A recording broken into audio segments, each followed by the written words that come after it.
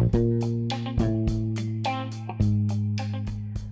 afternoon, everyone. This is your pharmacology in rehabilitation.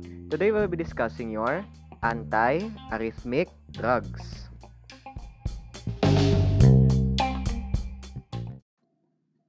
Okay, so when you open the PowerPoint, you'll see there your anti-arrhythmic drugs in slide number 1. What is an arrhythmia?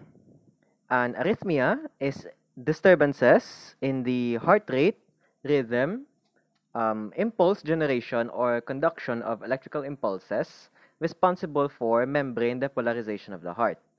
These disturbances can lead to alterations in overall cardiac function and can be, almost all the time, life-threatening, especially your atrial fibrillation and ventricular fibrillation or ang flat line. Now, as we all know, your heart is dependent on hormones and chemicals for it to follow a normal sinus rhythm. That is also true for your ECG. Ma-reflect na siya sa imo ECG, your PQRST. If you are taking too much salt, we have an increase in heart rate. If you are stressed, we have an increase in heart rate. If you are sleeping, there is a decrease in heart rate. And if you are nervous, it's also increases your heart rate. Now, your anti-arrhythmic drugs are compounds used to prevent or treat your cardiac arrhythmias. May this be excessive heart rate or rhythm or deficient heart rate or rhythm. On slide number 3, you'll see there the mechanisms of your anti-arrhythmic drugs or your arrhythmias. Disturbances in impulse generation may be generally due to abnormal automaticity or delayed depolarizations. These abnormal automaticity can be in the form of blockage in your sinus rhythm associated with risk factors such as hypertension, cholesterol levels, etc. Disturbances of impulse conduction may be seen with re-entry or conduction blocks. Re-entry are impulses that may recirculate in the heart, causing repeated activation. Conduction blocks may be in the form of excessive sodium or excessive calcium. On slide number 4, you'll see there the re-entry phenomenon. Re-entry specifically says that in normal conduction flow, like for example, on one tube at the top, dapat ma-flow out siya into separate areas. While in unidirectional block, dili na siya gakatabo ang re-entry. Imbes nga one direction lang ang flow from the top to the outside tubes, there is something that is blocking the conduction. Mag-block na siya, imbes nga manaog, mabalik siya sa ging agyan niya. It will result into irregular rhythmic contractions of that specific portion of the heart. Follow? On slide number 5, you'll see there the phases of your action potential of your cardiac cells. Now, to delve in a little bit deeper, in phase 0, there is rapid depolarization that occurs because of the sudden influx of your sodium ions into the cell. At some threshold level, the cell membrane suddenly becomes permeable to sodium ions because of the opening of sodium channels or gates, similar to the spike seen in your skeletal muscle depolarization. Now, on phase 1, there is an early or brief period of repolarization that occurs because specific potassium channels in the cell membrane open to allow potassium to leave the cell. Okay? Phase 2 is much longer duration because the action potential undergoes now what we call the plateau phase. Primarily because the calcium channels open and there is a slow, prolonged influx of calcium ions into the cell. Kita nyo na siya? There is no net change in the charge within the cell because the efflux of your positively charged potassium ions that occurred in phase 1 is balanced by the influx of positively charged calcium ions sa amo ning part. Therefore, the cell's potential remains relatively constant for a brief period, which creates the distinctive plateau. The phase 2 plateau is important in your cardiac cells because it prolongs the cell's effective refractory period, or, shall we speak, the time interval between successive potentials.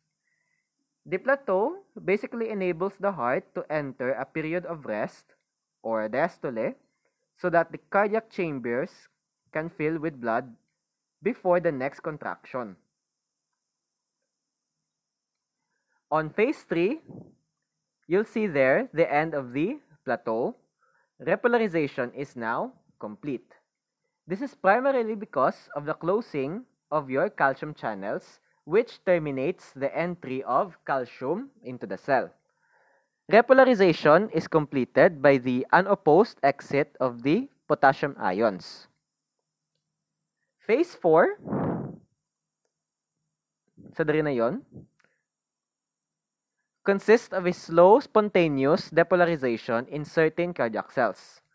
This spontaneous depolarization occurs because of the continuous leak of your sodium ions into the cell, combined with a gradual decrease in potassium exit from the cell. This combination of your sodium entry and decreased potassium causes a progressive accumulation of positive charges within the cell itself. Follow?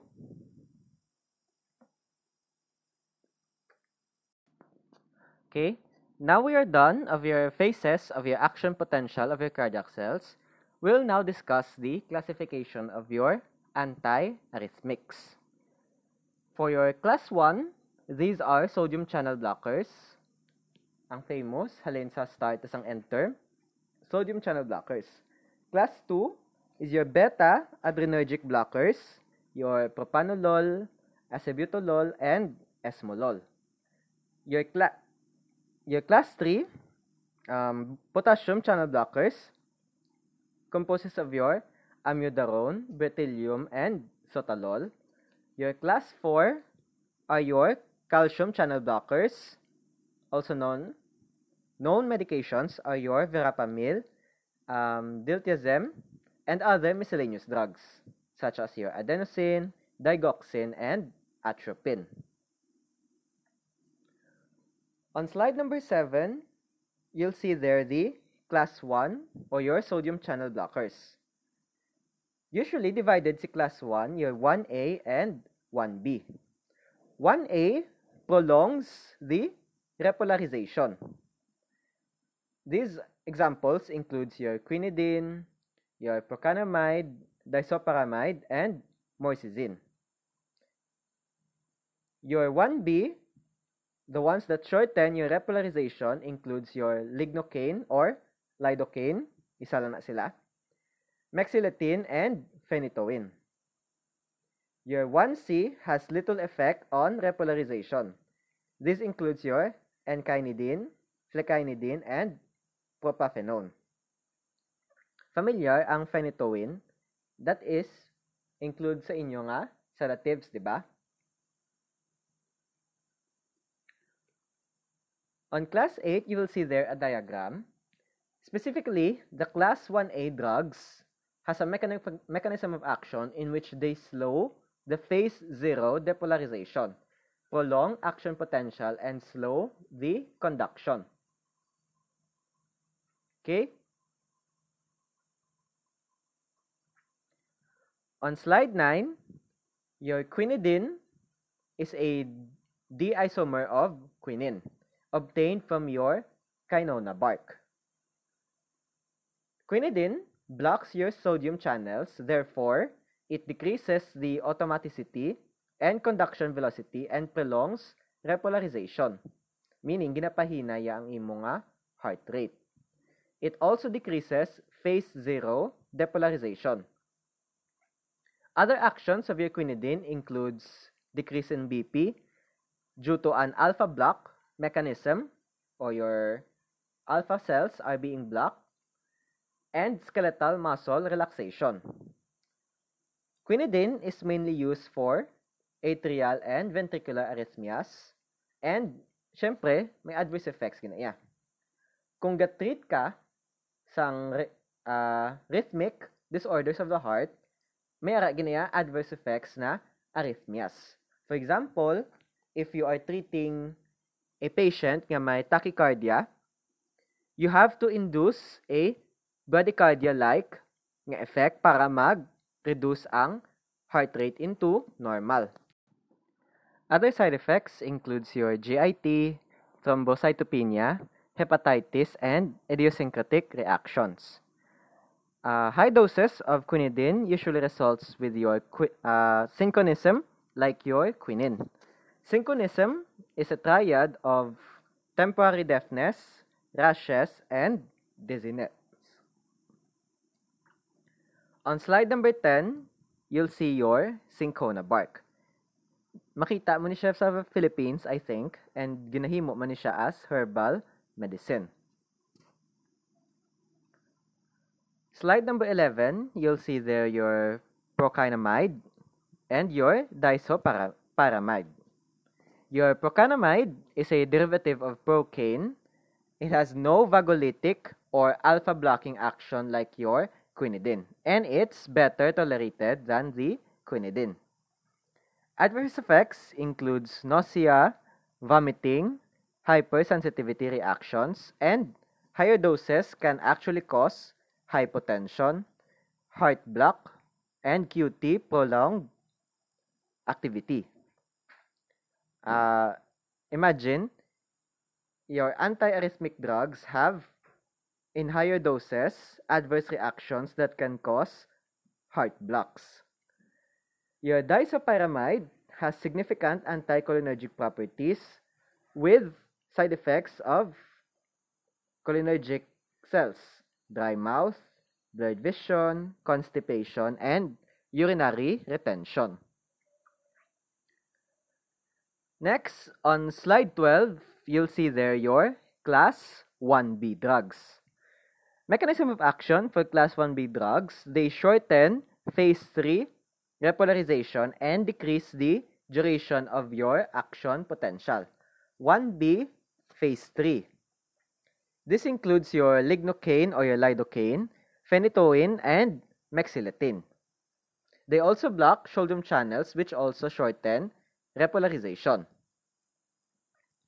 Your lidocaine or lignocaine is a local anesthetic, ang usual nga ginabutang for injuries. It raises the threshold for action potential, therefore decreases the automaticity of the heart. Ginapahinaya ang imo nga heart rate. It suppresses electrical activity of your arrhythmogenic tissues or your SA node, nodes of Ranvier, Purkinje fibers, and normal tissues are less affected. It has, however, a high first-pass metabolism, so it must be given parenterally. Meaning, kung ipainom mo ni si patient ang lidocaine through oral forms, dasig-dasig ni madula sa body and wala na siya karon effect sa heart because of its high first-pass metabolism. Nung naman pang first-pass, that is the phenomenon in which all substances, or in this case, all drugs, are filtered by the liver and then ipa-excrete na siya. Kung taas ang first-pass metabolism, dasig ma-metabolize sa liver, dasig ma-excrete. Therefore, it has less time to act on the intended tissues.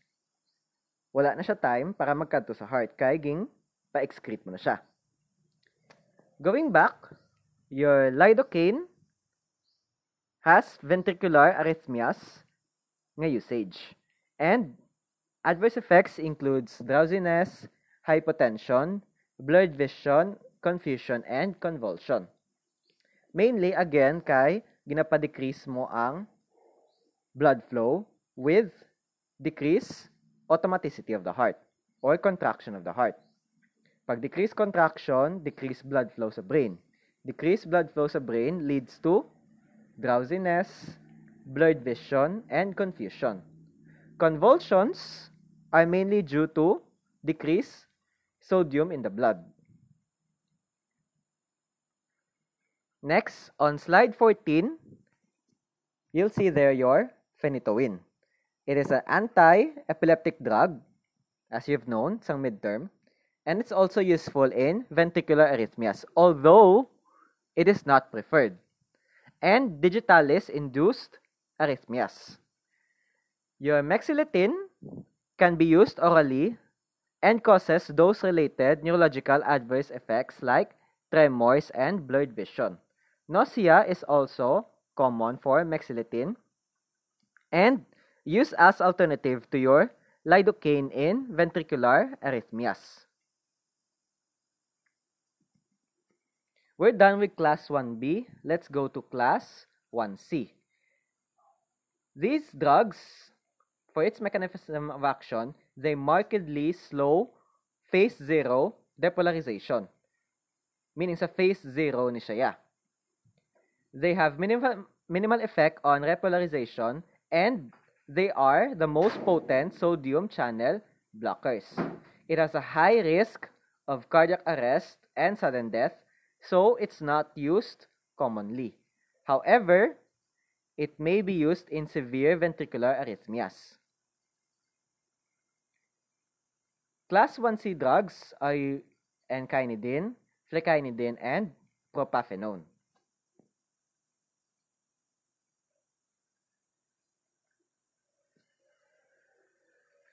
Class 2 drugs are drugs that suppress the adrenergically mediated ectopic activity.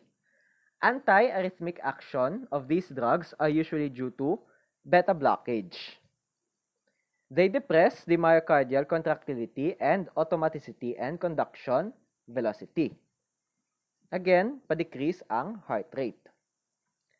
Propranolol is a class 2 drug and treatment and prevention of supraventricular arrhythmias or those arrhythmias nga ga-associate above the ventricle.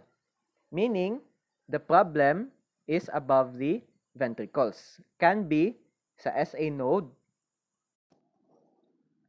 or sa AV nodes and sa Purkinje fibers.